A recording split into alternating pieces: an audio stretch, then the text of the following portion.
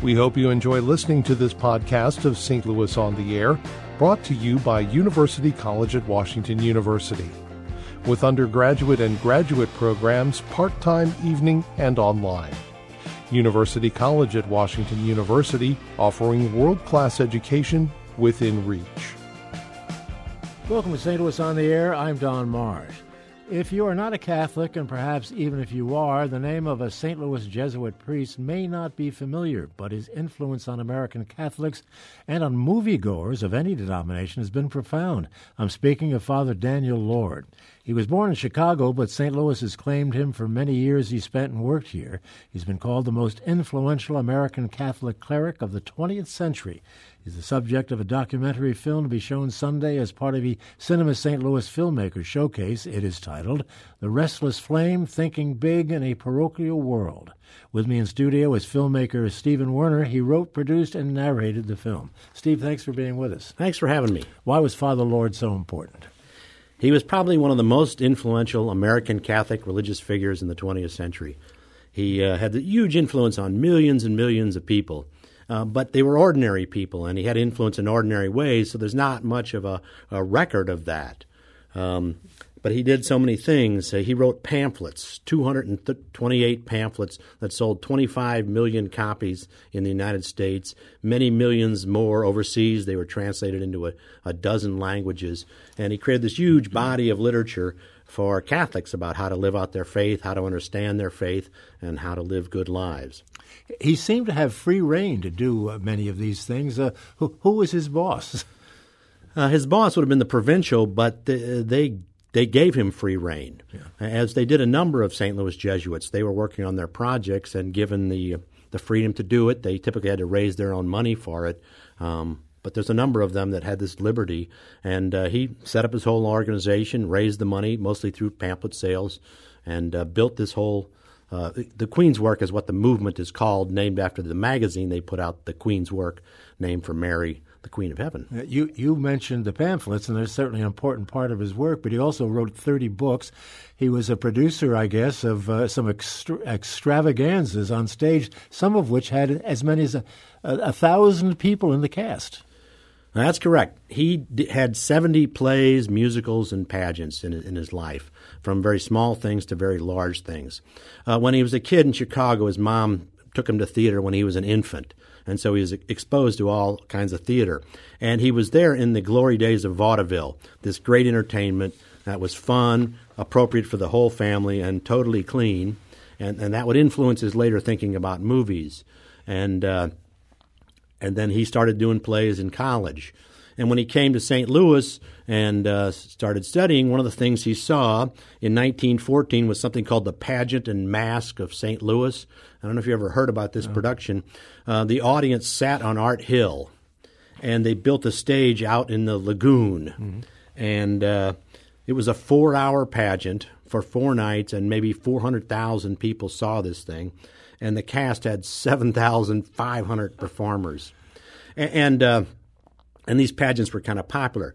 He never pulled one on that scale, but he still had some of these that would have 1,000 people on it. And you'd have groups that would be the pioneers, dress up in costume and bring the wagons and sometimes animals across stage, and that would be their only part of the show. Well, at some point he hooked up with Cecil B. DeMille and got himself involved in the American film industry. He had quite an influence on the American film industry as a Catholic cleric.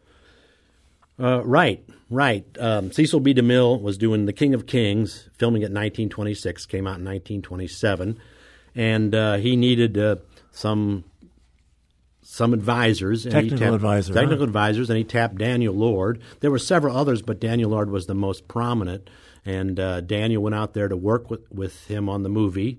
And Daniel Lord's main suggestion was to cut back the footage on Mary Magdalene. DeMille was known for pushing the boundaries of it was pretty salacious given the standards of 1920. So this extensive scene of Mary Magdalene, and Daniel Lord said, why don't you cut that way down?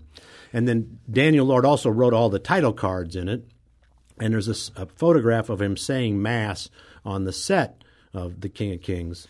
And what other priest, and the cast was there in costume, so what other priest can boast? He said Mass with Jesus in the front row. He did have an impact, though, on movie censorship, did he not, and establishing the rules and regs for that?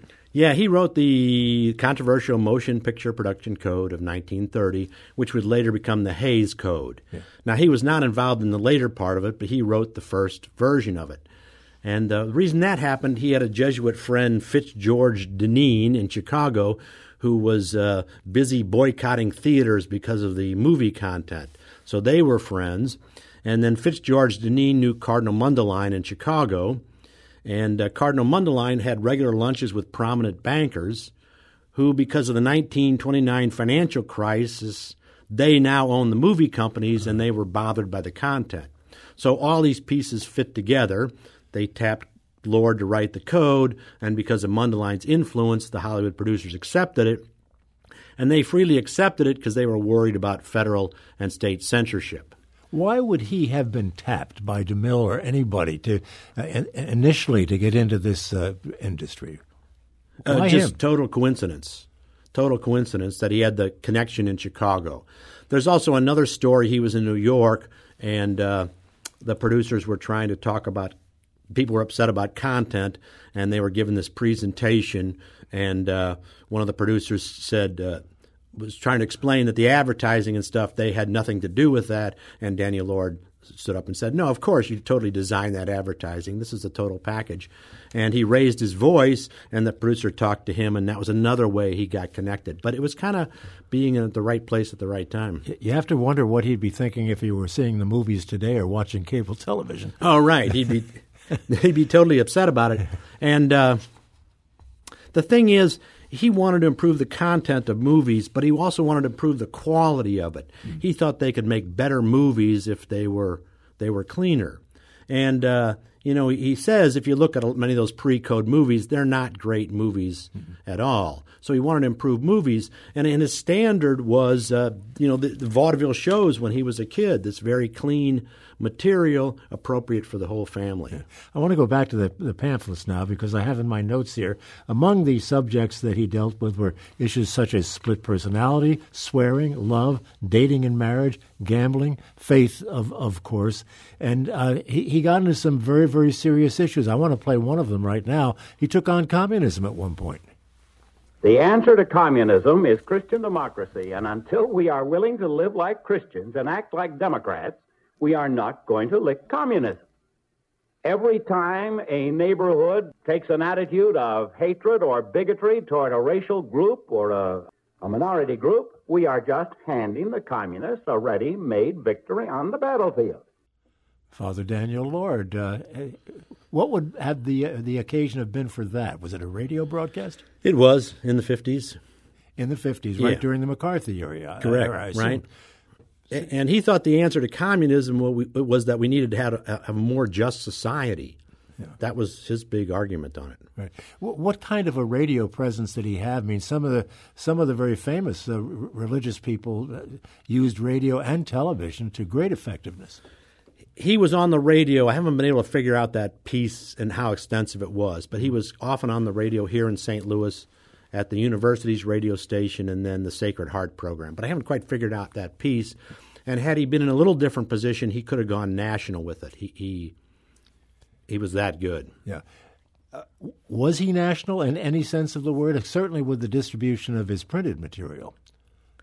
I want to go back to one thing on the pamphlets, and we'll talk about how national he was. One of the things he talked about, given your previous guest, was date rape. In the 1940s, he was talking about that issue, even though he didn't call it that, but he was very aware of it and trying to make people more aware.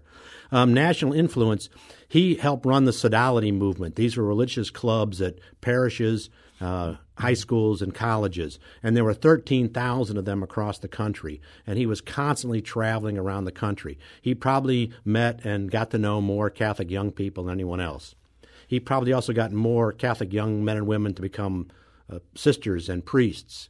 And he also had a weekly news column syndicated in diocesan newspapers, so he was well known nationally. And he was probably taken at too young an age. He became quite seriously ill, but it didn't seem to slow him down very much. Right. He got cancer in 1954 and just kept going. We have another clip I'd like to play because it shows, just what a strong man he was. He was dying at the time that this recording was made, and he cited St. Ignatius as one of the people that inspired him. St. Ignatius was playing billiards. He's the founder of the Jesuits, with some of his associates. And one of them said, "If you knew in 15 minutes' time that you were going to die, what would you do?" St. Ignatius said, "I'd finish the billiard game." And I think that's the answer. Finish your billiard game. So that's him. And he directed his last show in Toronto a couple months before he died. He was dying of cancer, but he was on a cot directing it. Yeah. What do you think he would be like today in today's world? I mean, here's a dynamic personality, very, very busy. Can you envision him in today's world? Yeah, he was trying to use the technology of his time, which was pamphlets and publishing. He was trying to make religious movies. That didn't happen, but he was interested in it. Yeah, he'd be all over the Internet trying to find new and different ways to communicate. What brought you to him? I was doing research on other Jesuits, and people would say, Daniel Lord, someone ought to do something on Daniel Lord.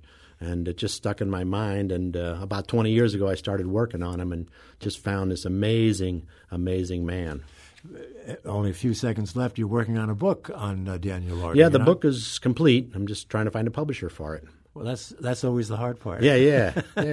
Well, Stephen Warren, thank you so much. I'll remind folks that Daniel Lord, S.J., The Restless Flame, Thinking Big in a Parochial World, will be shown at 1 p.m. this Sunday. That's July 22nd in Brown Hall at Washington University. You excited about that? Oh, yeah. Looking forward to it. Okay. Well, I hope you have a nice crowd. Thank you so much for being with us. Thank you. And introducing many people to Daniel Lord, although he was known to many, many millions, obviously, during his time. Thank you, sir. Thanks. Podcast episodes of St. Louis on the Air are available at stlpublicradio.org, or you can subscribe for free on Apple Podcasts, Google Play, or anywhere else to get your podcasts. St. Louis on the Air is a production of St. Louis Public Radio, 90.7 KWMU. Thank you for listening. I'm Don Marsh.